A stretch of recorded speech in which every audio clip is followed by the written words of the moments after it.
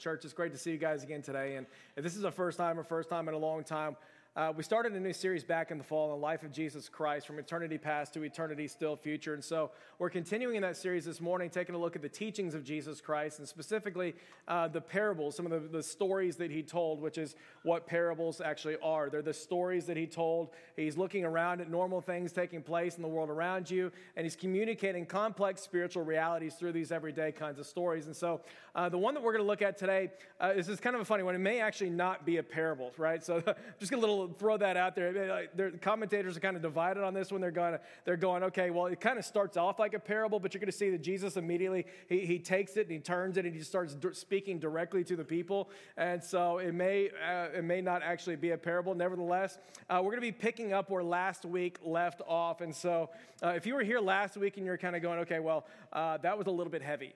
And you're going, okay, that was a lot of conviction. There's a lot of poking and prodding kind of going on there. Then the good news is we got round 2 happening this week. So that's kind of where we're jumping into today. And so it kind of reminds me, this past week I was out at the gym. And real quick, how many of you guys do like a CrossFit or like a boot camp or some sort of a gym where you got coaches, trainers forcing you to do things you don't want to do? Right, you know what I'm talking about? Yeah, okay, so I tried that back in January. I'm still doing it. I'm not just trying it anymore, but that was kind of one of my new resolutions I jumped into. It's been about 3 or 4 years for me since I've done any physical activity, and so I was very out of shape. And so I decided to go all in and do CrossFit, right? And just, go ahead and go hardcore right there. And so I'm back there. I'm Googling these workouts like every single morning, trying to figure out, I don't know what this stuff is. What am I doing? Way out of my element, and pregnant women are beating me on everything. And so it's demoralizing. It's a little humbling and stuff. And so anyway, we're back there doing this workout. I think it was Tuesday this past week. And it was a routine. It's like all these different, you do a lot of different stations and stuff. And so anyway, we're doing a whole lot of things, like walking lunges, tons of squats, and a lot of different things. One of the last things we're doing at this workout, and of course it's for time, you're competing with each other, and so you can't take it easy because otherwise you're going to be last, and they put your time up there, which is terrible. Anyway, and so we're getting to the end of it. Like the legs are shot. The legs are completely gone. I can barely walk. And one of the last things you got to do, box jumps, about 2.5 feet off the ground, big giant box jump right there. And your legs are shaking. I'm like, I'm doing well just to be standing upright right now. And so you get to the end, and like, I'm not kidding. I get to like rep 12 or 13. And finally, I'm like crawling on top of this box. I'm like, come on, leg, get up there, just trying to force yourself up there. And I finally, crawl over and do like rep 15. And I'm breathing hard. I'm like, yes, I'm finally done, right? And I'm like, then I start looking around, and I'm like, no one else has stopped. I was like, I've never been first in anything here, right? This is something's wrong. And of course, coach comes over to me. She's like, are you already done? And I was like, yeah. She's like, how many reps did you do? I was like, 15. And she goes, 50. You got to go to 50 reps there. I was like, you got to be kidding me right now, right? You ever had that time you thought you were pretty good and stuff? You're like, yeah, I'm not even halfway there, right? And the reason I say that, like if you were here last week and you're kind of going, okay, bro, you're pushing and prodding, and there's a lot of conviction happening right here. Good news is you're only on rep 15, right? Like Jesus has taken us the rest of the way in this parable, and he's pushing us all the way to the end in rep 50 and stuff. And so hang on. If you got your Bibles, Matthew 25, again, we're going to pick it up in 31 to 46, and we're going to kind of wrap up the end of the chapter right here. If you weren't here last week, no problem. I'm going to catch us up a little bit, and so you'll feel like you were, and you'll get 2 doses right in one workout. So Olivet Discourse is what's happening here in chapter 24 and 25. This is Jesus preaching on the Mount of Olives right here. The subject matter is the end times. And so, like I said last week, this isn't a brand new question people are just asking today with Tim LaHaye and Kirk Cameron doing it, Left Behind series and things like that. This is a question people wanted to know way back when, even when Jesus was around. They're sitting there kind of going, okay, Jesus, like when is this whole thing going down? When is it all going to end? How are we going to know that the end times are being ushered in? And so essentially Jesus, he obliges them. And in chapter 24, he gives a lot of symptoms and signs of what's going to take place just before he returns and establishes his 1,000-year reign here on earth. And so there's a lot of different things there. But then he wraps it up in chapter 25, essentially with 3 consecutive parables that all build on each other to all make essentially the same point, where he's simply saying, okay, don't be so concerned with when the whole thing's going to take place. Like, don't rent the billboard on 75 that's saying, hey, next Thursday is when judgment judgment day is happening. Don't do that. Stop writing those books and things of that nature. And stop being so consumed with figuring out all the metaphors and all the symbolism taking place and stuff like that, that you forget about why you're here to begin with. Don't be so consumed with figuring out all those details that you forget about the fact that I am returning again. There will be an end, and there's a reason that you're here on this earth right now. And it's exactly what we talked about last week, the parable of the talents. Talents, when Jesus told that story, he's not just talking about, hey, I can jump really high, I can sing really well, those kinds of talents, right? Talents are essentially everything that has been entrusted to you by God for the mission of God. And of course, that's his whole point in the parable of the talents. Like everything that you have, natural gifts, spiritual gifts, opportunities, talents, people that are in your life, everything that you actually have is not actually yours because it has been entrusted to you by God for the glory of God, for the mission of God. And so in the context of these end times, Jesus is kind of saying, hey, church, be ready. Be ready because I'm returning again. And as he's saying this message to say, hey, be ready, he just tells this story, this tragic story of a guy who ends up wasting his life away simply because he was too afraid to take a risk and invest his life in anything that his master had called him to do. And so if you were here last week, you're kind of looking at that story going, yeah, that was a heavy one. Like it was just this tragic story of a wasted life, this guy who was too afraid, and he took the things that were entrusted to him and he just buried them in the ground. And some of us were kind of left last week, and we're going, yeah, that hit a little too close to home. Because if you did the homework and you wrestled with that question, hey, have you ever done an inventory of everything that's actually been entrusted to you? My gifts, my talents, my spiritual gifts, my home, my family, the people that God's put in my life, my job, my income level, all these different things. If you've ever done an inventory of those things, then you probably left here kind of going, well, yeah, okay, like there's a lot more that's been entrusted to me in my life than I've ever given a second thought to, ever. And I don't know if you guys felt that. Did anybody feel a little bit of heaviness last week? Maybe you wrestled with the question we kind of left with was, hey, are there any risks that you feel like God has been calling you to take that you may have been resistant to take for a really long time? You may have been taking that opportunity and burying it in the ground, kind of like one talent guy did. And some of us were kind of leaving there feeling like, yeah, I can look back at the entirety of my life and recognize, hey, there's a million different places that I've missed. There's a lot of different opportunities that I've missed. And at the end of the day, I've been burying a lot of what God has entrusted to me for his glory and for his purposes. And so you left kind of feeling like, hey, I just realized that I'm only on rep 15 and Jesus is taking us to rep 50. And it's what he's going to be doing here in this passage today. And so, again, like I said, these three parables are going to be building on each other. The first one's simple. Be ready because Jesus is returning. The second one is here's how you can be ready. Take what's been entrusted to you, invest it in the kingdom of God for his glory and for his purposes. Round 3 is very simply going to be saying, okay, here's what it looks like even more to invest and entrust, to invest everything that you've been entrusted with into the kingdom of God, the specifics of that kind of a thing. And so let's pick it up here together in verse 31. Here's what he has to say. He says, when the Son of Man comes in all of his glory and all the angels with him, he will sit on his glorious throne. All the nations will be gathered before him. And he's going to separate the people one from another as a shepherd separates the sheep from the goats. He'll put the sheep on his right, he'll put the goats on his left. Then the king will say to the sheep on his right, come, you who are blessed by my Father, take your inheritance, the kingdom that has been prepared for you since the creation of the world. And so real quick, again, church, what's he talking about at this scene right here? He's talking about the time of judgment. When Christ is going to return again, the nations will be gathered at his feet. And he says that it's going to be like a shepherd, and he's going to be separating the sheep from the goats, two very, very similar animals that look alike, maybe even think alike and talk alike. And what he's going to be saying is that judgment day is not going to be as simple as separating sheep from the wolves. In other words, it's not going to be as obvious as saying, hey, I've done evil, I've done good. I'm a follower of Christ, I'm a follower of Satan, the actual enemy over here. It's not going to be that clear and that obvious. There's going to be a lot of similarity there, and there's going to be a separation of sheep from goats. And many of the goats are going to actually think that they're sheep, but there's still going to be a separation that takes place. Kind of like what we talked about last week, where one talent guy is condemned by the master, not because of something overtly evil that he did, but he's condemned by the master because of something that he simply chose not to do. right? That's what we're seeing here. Like there's a condemnation, there's a judgment that takes place here simply because of something that they ignored and chose not to do. And so that's exactly what Jesus is saying here, is that it's not just the wolves that are going to be here at the judgment of God. There's going to be a whole lot of people that look a lot like sheep and maybe think like sheep and may not actually be sheep. And so verse 46, he's going to wrap up this whole thing and he's going to say, okay, the sheep will go on to the right into eternal life, while the goats go to the left into eternal punishment. Church, we don't talk about this part much, do we? We don't like talking about this part much, do we?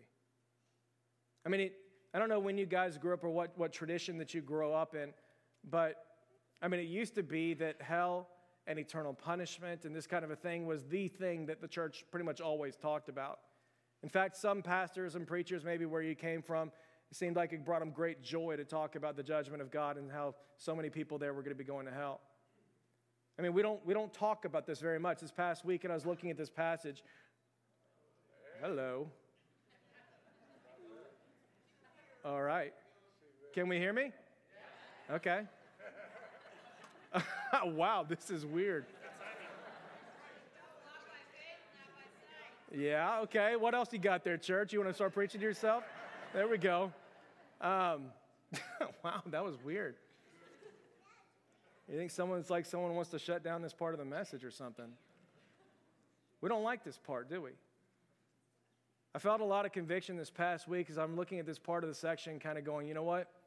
I've been guilty of maybe not being completely fair with the text of Scripture because it's not a popular subject to think about. Again, like it said, like it used to be the fact that this was a major part of evangelical preaching. You look back at the Great Awakening in the 1700s, Jonathan Edwards got famous on a sermon called Sinners in the Hands of an Angry God. Probably couldn't get away with preaching a message like that today, right? Like people aren't coming back for a message like that anymore. Do you guys know who Jonathan Edwards is? Famous evangelist, famous preacher in the 1700s. God was doing an incredible work throughout the New England area. Revival was spreading everywhere. 1740s, like the gospel was spreading all over the place, except for this little place called Enfield, Connecticut. This is a town that was widely known as a hardened community to the things of God. Revival was all around them, but they were very proficient. They were very comfortable. They had everything that they need, so they had no need for God. Jonathan Edwards found himself there that morning. He was not scheduled to preach that morning. And last minute, they asked him to come to take the pulpit, and so he preached the message that he was familiar with, and he titled it, Sinners in the Hands of an Angry God. And he stood there in the middle of that church that day, and he stood up and he began preaching upon the terrors of hell, the certainty of God's impending judgment, and how it is even more gruesome and terrifying than anything that we could ever possibly imagine. He started going into graphic detail on the terrors of what a fiery eternal hell would look like, feel like, and what that experience would always be like. All the while, he is reminding his people that unless you repent and surrender to the Lord Jesus Christ, then they will still be lost and dead in their sins, and the wrath of God will not be appeased unless our sins have been atoned for by the blood of Jesus Christ. What happened there that day in the middle of that sermon is nothing short of miraculous. Because in the middle of his preaching and description of the fires of hell and the pit of hell and the eternality of what's ahead for people who never come to faith in the Lord Jesus Christ, like the church just started weeping. And people began standing up and crying and repenting of their sins. And they started walking down to the front of that church that day. And it said that Edwards wasn't even allowed to finish that message that day because the lamenting inside the church was so strong and so powerful that the church just began to break and they began to come down and bow at the foot of the cross. And church, what I'm trying to say is that there is an urgency that takes place when you and I are keenly aware of what it is that Christ has saved us from. Church, there is an urgency that takes place when you and I know the lengths that Christ has gone to in order to save us from the pits of hell. I'll never forget it. A little while ago, I was talking with a buddy of mine, and I was asking him this question. I was just saying, hey, do you feel like that I avoid the topic of hell? Do you feel like I avoid some of this harsh language and stuff here in favor of the grace of God, which I lift that up all the time. And we were kind of critiquing some of my ministry, honestly, and we were talking about that, and he goes, you know what, I'll tell you this. He goes, let me tell you the story of how my daughter got saved. And he went on to tell the story about how they were out at this small independent Baptist church, kind of out in the sticks. It was around Halloween time, and the church had done a hell house. Anybody heard of this before? horrific idea. We're not bringing it to DBC. Don't worry about it. But it's one of those things around Halloween. You know, they don't do the Halloween deal, but they do Hell House. That's fine. And so it's kind of like a haunted house, but it's not haunted. It's just haunted with demons and the reality of hell. So people come in there, and they didn't really know what they were walking into, but they bring their kids through this entire deal. And essentially, it's kind of taking you through this storyline of faith and the cross and Christ and what he's done and the reality of God's judgment and the fires of hell at the very end. And it's a very terrifying thing where the whole thing is designed essentially to scare the hell out of you, right? I mean, that's the whole point of it, to bring it out there. And so they get to the end of it, and they come back out, and his daughter's kind of very, very shaken, of course, and she looks at him and she goes, Daddy, is this whole thing true? Daddy, is this whole thing true? And he goes, yeah, baby, it is. It is true. And she just looked at him, and with just innocent, wide eyes, she just looked at him and she said, why have you never told me about this? Like, I've been in the church forever. Like, I've done the Sunday school thing. I grew up there. I know the stories. I know that Jesus loves me. I know that he came and he died upon the cross for my salvation. I had no idea what he was saving me from. Why have you never told me this? I need to give my life to the Lord right now. Church, like, there's an urgency that comes when we understand what it is that Christ has actually saved us from. I mean, it's right here in this text. Jesus is going to say to the goats, depart from me, you who are cursed. Like, this isn't seeker-sensitive language here. He says, depart from me, you who are cursed. And he's going to describe hell as a place of eternal fire that is prepared for the devil and his angels. In other words, it's not annihilation. In other words, it's not this great party that everyone who's denied Christ is going to go to. They're all going to be together. These are the ones that know they love drugs, sex, and alcohol, and rock and roll, and all these things, and they get to go party for all of eternity apart from Jesus. Like there's nothing neutral about this kind of situation. It is eternal, it is fiery, and it is a place of eternal torment for those who have never surrendered to the Lord Jesus Christ. Church, you guys remember the Rob Bell controversy about 8 years ago? Anybody catch up with this at all? Rob Bell wrote a book, Love Wins. This is why it was such a big deal about 8 years ago. Rob Bell at that time was one of the most influential evangelical preachers in our nation. Honestly, he was brilliant. Easily one of the most effective communicators of our time. He may have done the small group studies. He was one of the first that really got into the storytelling and the video telling of ministry and stuff, started shooting these videos. And your small groups probably did them if you were doing church about 8 years ago. Just a brilliant, just unbelievably fruitful evangelical pastor around that time. Until he wrote this book called Love Wins, where he essentially minimizes the reality of hell.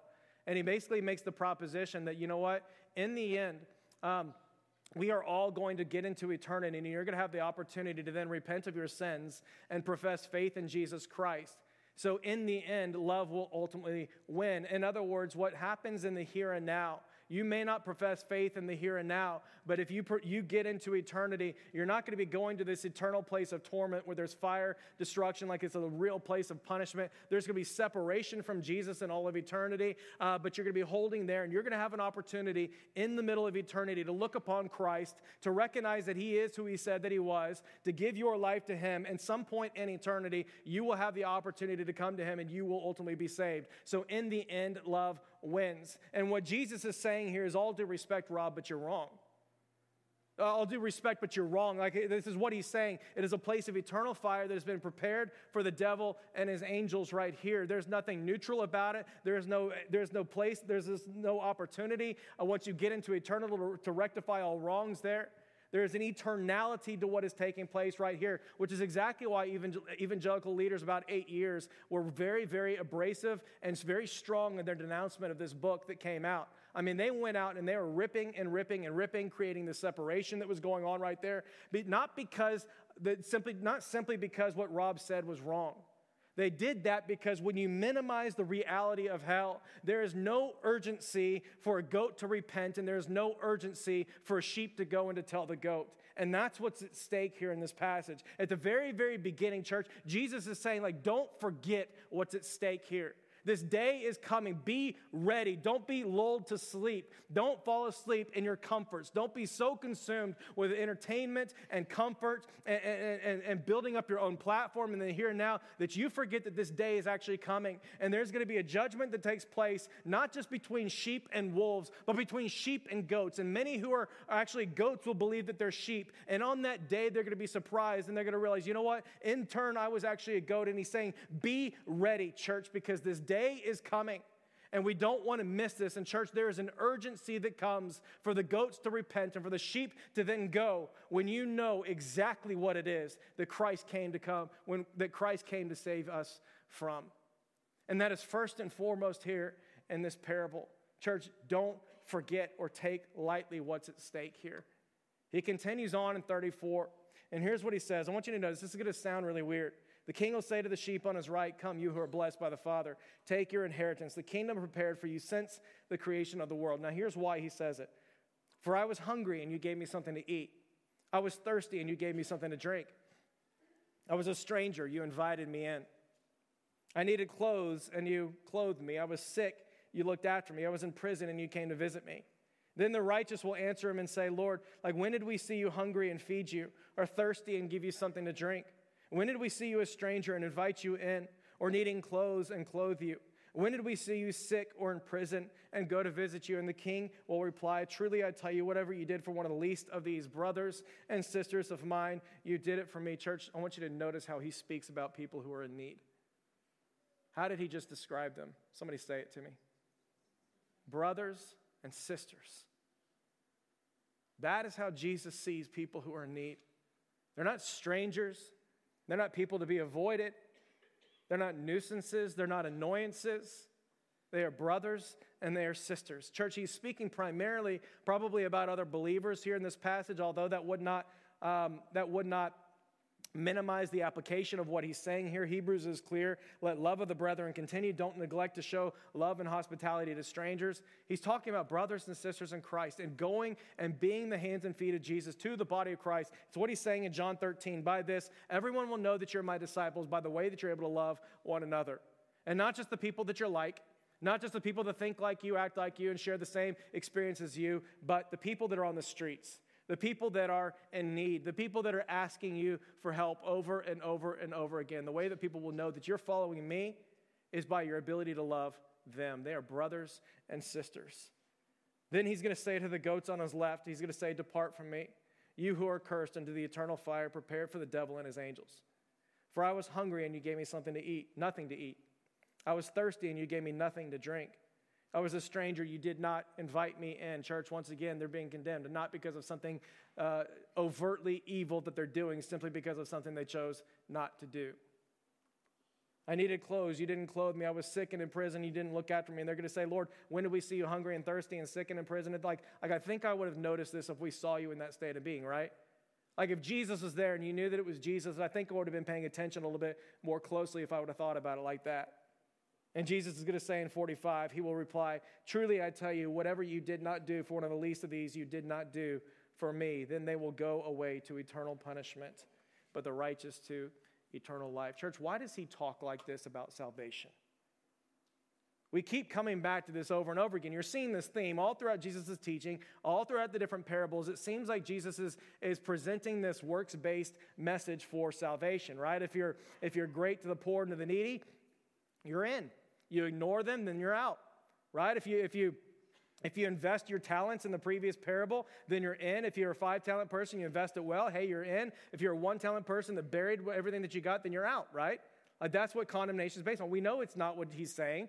Paul's very, very clear. It is by God's grace that you're saved through faith, that not of yourselves. It is a free gift of God, so that none of us are able to boast. It is John 3:16. Jesus is going to even say the exact same thing, right? He's going to say, for God so loved the world that he gave his one and only Son, that whosoever believes in him shall not perish, but have everlasting life.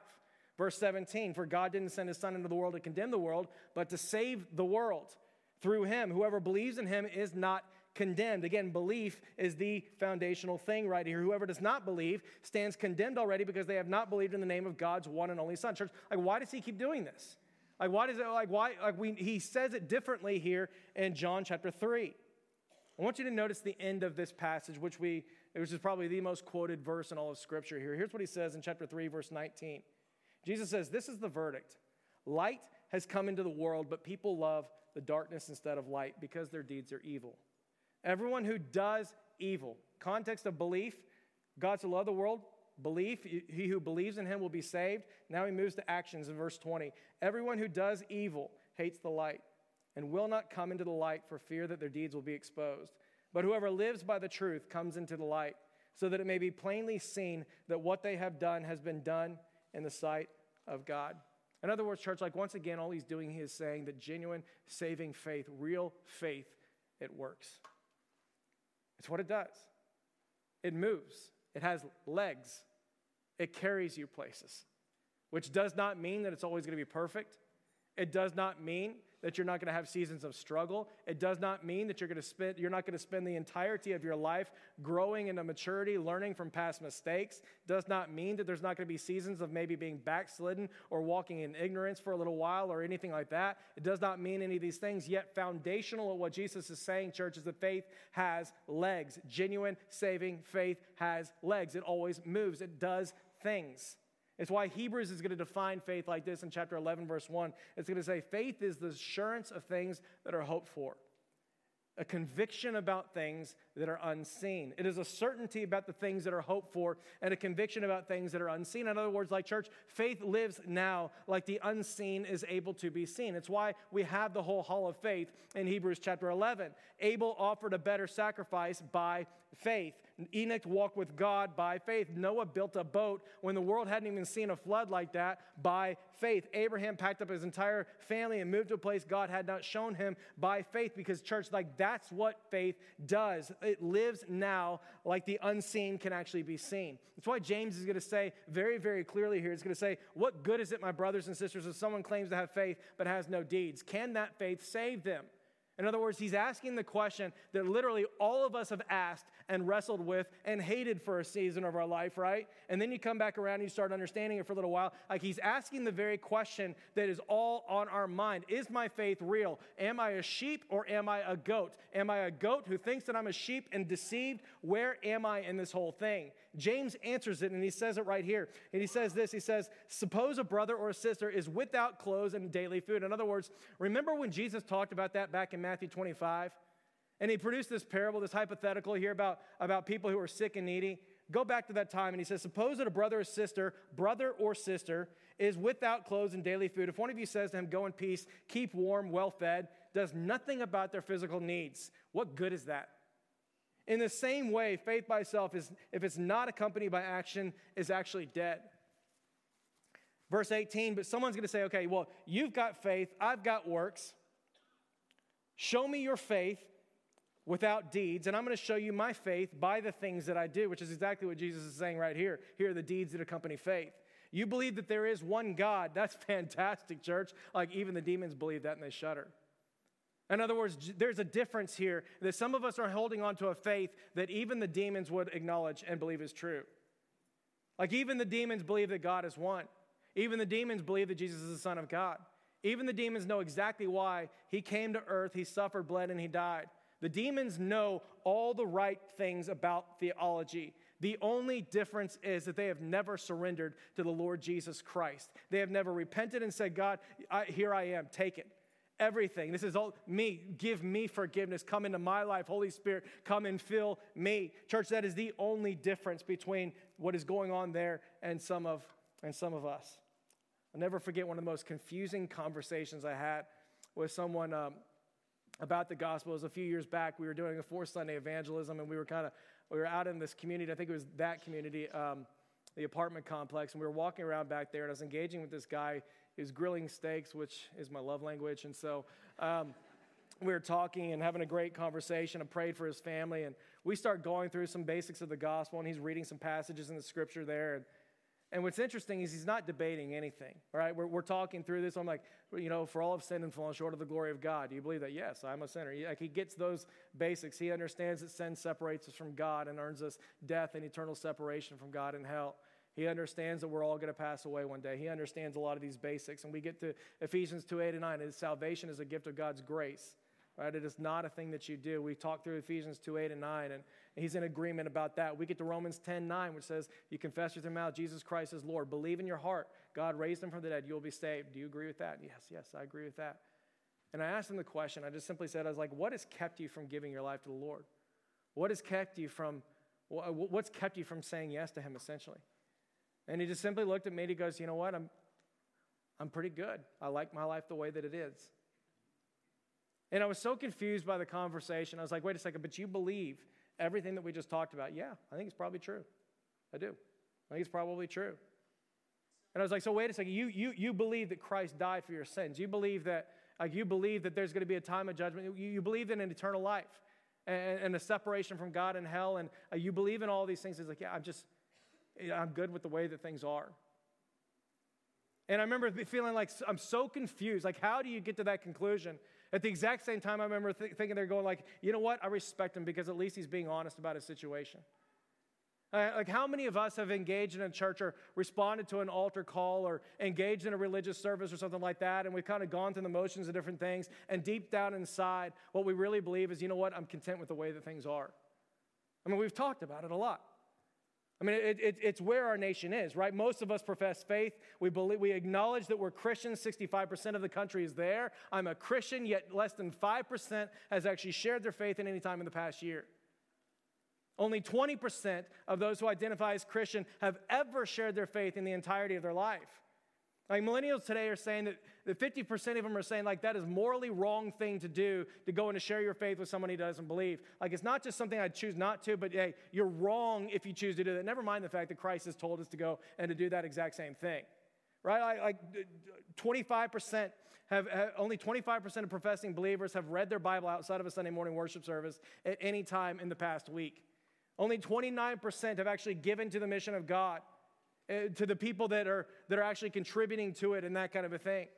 And church, here it is. Like, none of those are the marks of faith that Jesus is talking about here in this passage. Like, those are the easy things. Those are the, hey, talk with the people that are like you in your workplace, the people that are around you in your neighborhood and stuff like that. None of those are the marks of faith that Jesus is talking about right here. What Jesus is saying right here is, like, I want you to go to the difficult places. I want you to go to the least of these, the people that everyone else in the world is annoyed by and ignores. I want you to pay attention to those people, the people that are needy, the people that are beggars, the people that are always knocking on your door, asking for help. I want you to go and see those people. I want you to care for those who are sick. I want you to visit those who are in prison. I want you to provide food for those who are hungry, water for those who are thirsty, and shelter for those who are a stranger. Church, like that's what he's calling us to do. Like, church, did you know, Dallas Morning News came out with an article a little while ago. They found that over 4,200 homeless people were living on the streets in Dallas County alone, outside of shelters on a regular basis. 4,200 people in this exact same predicament that Jesus is talking about right here every single night, nowhere to lay their head. I was talking with Wayne Walker. He's the founder, president of our homeless outreach here in Dallas that we partner with called Our Calling. If you guys are looking for places to plug in, my gosh, one of my favorite ministries in all of Dallas. But it's absolutely incredible. I was talking with Wayne a little while ago about it, and he just said, we go out, and every single month we identify 206 new homeless people every single month, meaning they have not been counted in other months before. Brand new people, homeless and on the streets. You want to know how they do that? They do it through volunteer search and rescue teams. Men, women, and children who give up their time, have regular paying jobs, take off a day's work or whatever, and they go there on like a Wednesday morning. They gather at the Our Calling facilities. They gather up resources, and what they do is they have a tracking things on their phones and on their iPads and things like that. They go into woods. They go behind liquor stores. They go into all the places where homeless hang out and try to hide from the rest of the world, and they go and engage people with the gospel of Jesus Christ, with water, with food, with blankets and coats, and with more resources to help bring them out of that place into the shelter and to help them start in a newness of life somehow. And some of you are kind of going, okay, well, that's not, physically, I'm not really there. That's not really my thing. I got to work during the day. That's okay, because the extent of their ministry isn't just taking care of physical needs. They did 884 classes this past year where they're teaching things like life skills. They're teaching things like the gospel, how to keep and maintain a job, how to find a job, connecting with different employers, and things of that nature. And some of you are kind of going, okay, well, I can't do that, but I can actually teach. And some of us are sitting here going, okay, well, I can't do either of these two things, but I can come during the week because every single day at lunchtime, they're out there serving food to the homeless community inside this facility, preparing it inside of a kitchen, and you and your life group can go and you can serve there on a regular basis to go help and to get connected with the homeless community that's right there. I mean, I'll never forget about the beginning of December, our staff went out there to go hang out with our calling one morning, and it happened to be a morning where it was pouring down rain. It was probably in the high 20s that day, and so it was just miserable, miserable weather. And the homeless are standing around outside waiting for the thing to open up, and we get in there, and we're doing our thing, preparing food and kind of getting situated with some of the classes that are about to take place and things like that. And I'm hanging out at the table talking with a few of the guys there, and all of a sudden people start standing up and they start running, and I was like, what's going on? And they're like, code red. They start freaking out and stuff like that. Evidently there was a man who everybody had thought had just passed away right outside of the building. And we run out there, and sure enough, this guy's sprawled out in the rain, and come to find out the man had been there since yesterday, sitting outside, pouring down rain, over 20 years old, and he'd nearly frozen to death that night or that morning. We're talking with some of the homeless, and they're like, oh, yeah, that's Bill. He's out there all the time. Yeah, we walked past him this morning and stuff like that. Church, like, that's just their life. That's their daily reality, living outside of their cold weather, raining down every single day. And church, what I'm saying is that these opportunities are around us every single day. And what Jesus is saying is this is what faith does. Like, you want to know, are you a sheep or you a goat? Like, this is what faith does. Faith goes to the least of these, and it loves the least of these because it doesn't think of them as least of these. It thinks of them as brothers and sisters, and every single one of us would do the exact same thing if a brother and sister were in the exact same predicament. But we don't think about them like that, do we? Church, like, these opportunities around us every single day. For the Nations is our refugee partner. Cameron Mullins was here just a couple weeks ago telling us all about what's going on here in Dallas. Did you know we have over 200,000 international refugees that are living here in Dallas legally? This isn't a political matter or anything like that. 200,000 international refugees living here in Dallas. You know their story, church. Like we're not talking about people that come in and have it easy here in Dallas.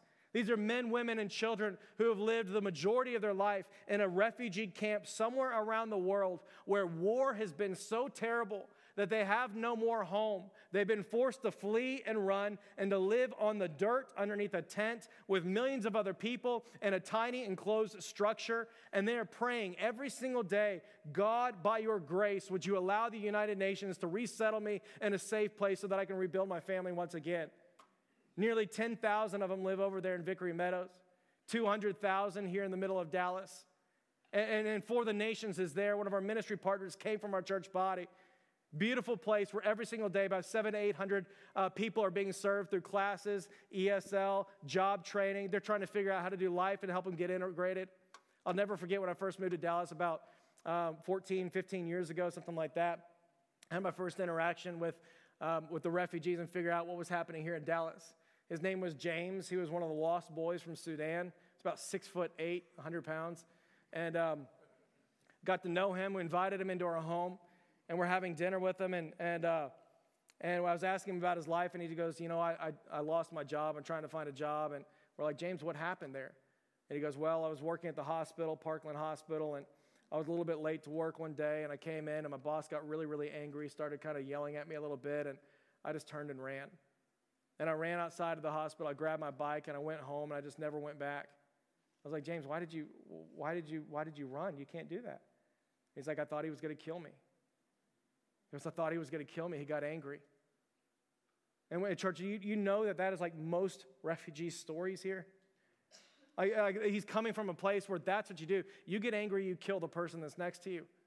And we're coming back from that place, and you're stuck in the middle of Dallas. You don't know the language. You don't know how to keep a job. You don't even know how to tell time because you didn't tell time where you came from. Right? They don't know how to use a microwave. I showed that man how to do. He's like, what's that box for? People put them in there, they hit a button, and all of a sudden food's ready. And I was like, it's a microwave, right? Like we sat there and told him about a microwave. He'd been keeping his milk on his countertop, and meanwhile, there's a refrigerator in his apartment they gave him. He had no idea what that was about. Church, and what I'm saying is we got 200,000 of them there that are being described by Jesus as brothers and sisters. We're infinitely loved by God. God has brought the nations to our feet, and literally we are the hands and feet of Jesus Christ. And what he's saying is that that's just what faith does. It's what faith does. We adopt the heart of the Father. We see people differently than the rest of the world. We look at them as brothers and sisters, not nuisances or problems or anything like that, and we love them as Christ would love them.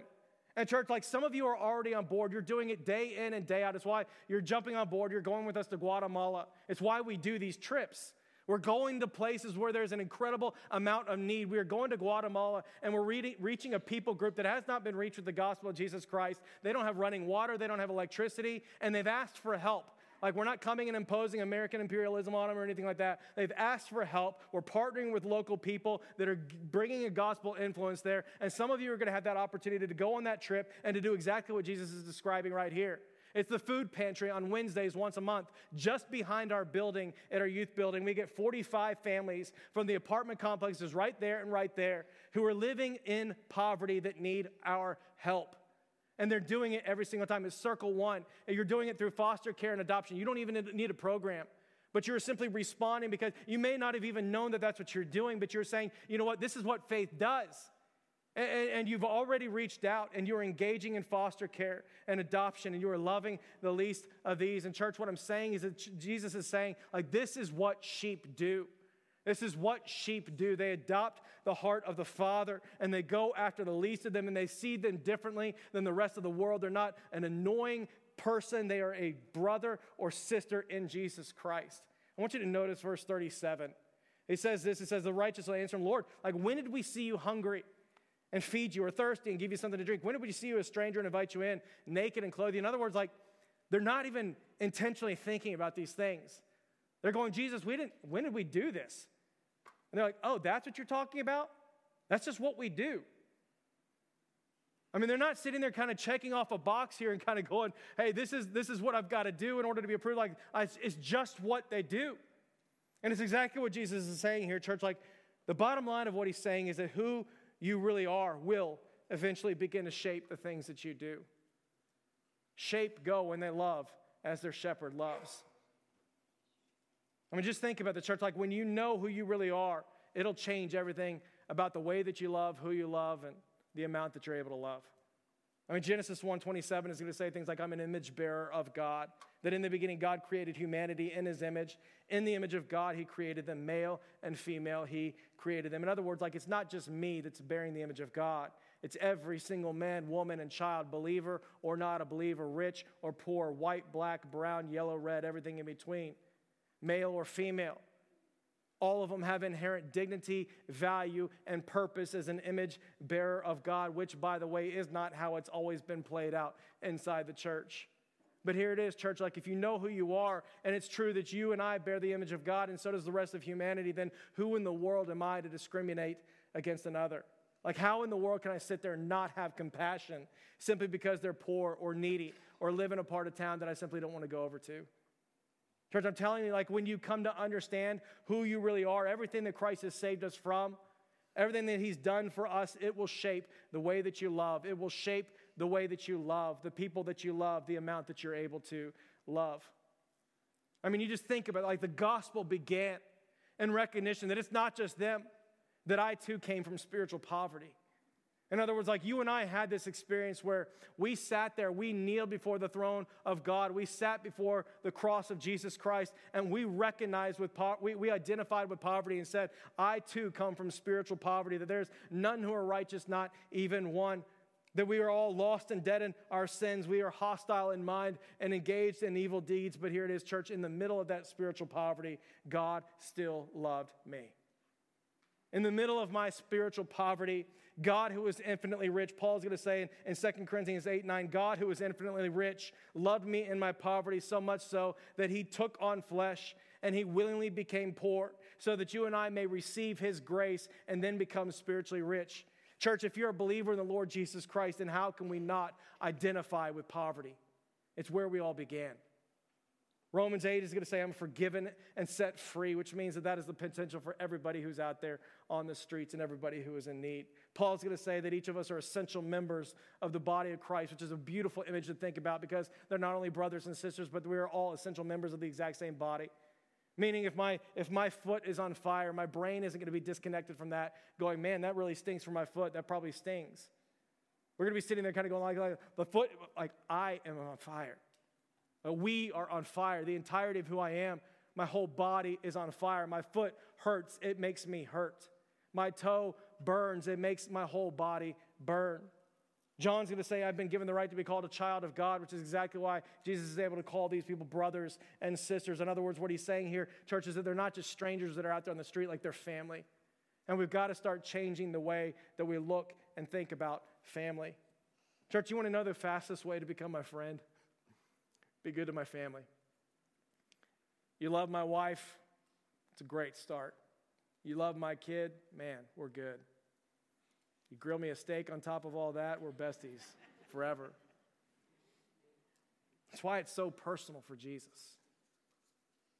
I mean, it's like Saul in Acts chapter 9 on the way to Damascus. He's out there, he's persecuting Christians, and he's blowing up the church. He wants them all dead. And on the way to Damascus, Jesus comes and he appears and he looks at Saul and he says, Saul, Saul, why are you persecuting me? And Saul's got to be looking at him kind of going like, okay, wait, I'm not persecuting you. I'm killing those Christians over there. I'm blowing up the church. I don't want that thing to start. Like, it's not about you. And Jesus is kind of going, yeah, that's what you don't understand, Saul. You do it to one of them, you're doing it to me. Like I knew them in their mother's womb. I numbered the hairs upon their head. Like I knew them. They're infinitely valuable. They're created in my image, given inherent dignity and value and purpose as an image bearer of God. Church, that's how he feels about people who are in need. And some of us need to hear that today because that's maybe you've been there before. You've been on the streets. You've been in that physical, tangible time of need. You know what it's like to be sick and to be getting to a place where you are in need of people who are around you every single day. You know what it's like, and you need to know that that is how Jesus looks at you as a brother or a sister with an incredible amount of love and compassion. And he looks at the body of Jesus Christ and he says, you're my body, you are my hands, and you are my feet. And some of us need to hear this story a little bit because we've forgotten just how much he really loves the people that we like to avoid. Church, the first century church, they got it. The beauty of the first century church was just, we read about it again in Acts. They're gripped by the reality of the gospel. The resurrection's taking place, and they're selling all that they have for people that are in need. They go, oh, you don't have shelter here, come take this. You need clothes here, take some of my clothes. I mean, they're doing it, and the beauty of it is it continued through the second century. The Roman Emperor Julian, who was not a friend to Christian by any stretch of the imagination, he wrote a letter to this guy named Marcius, and he's complaining about the growth of the second century church in this letter. And check out what he has to say. He says this. He says, nothing has contributed to the progress of the superstition of the Christians as their charity to strangers. These godless Galileans provide not only for their own poor, but ours as well. They keep free from all impurity, for they live in the expectation of the recompense to come in the other world. In other words, they live like Christ is returning tomorrow, which is the exact same context Jesus is talking about here. They love one another. They don't neglect widows. Orphans they rescue from those who are cruel to them. If they see a traveling stranger, they bring them underneath the roof. If they hear that one of them's imprisoned, oppressed by their opponents for the sake of Christ's name, all of them take care of all of their needs, and if possible, they even set them free. And what Jesus is saying is just, that's what sheep do, church. It's what sheep do. They know the urgency of what's at stake. They know what faith does, and they know who they really are. And so it changes everything about the way they look at people who are in need, their brothers, their sisters. And it changes everything about the way that they're able to love. Church, may that also be said of us. I want to invite you to pray with me.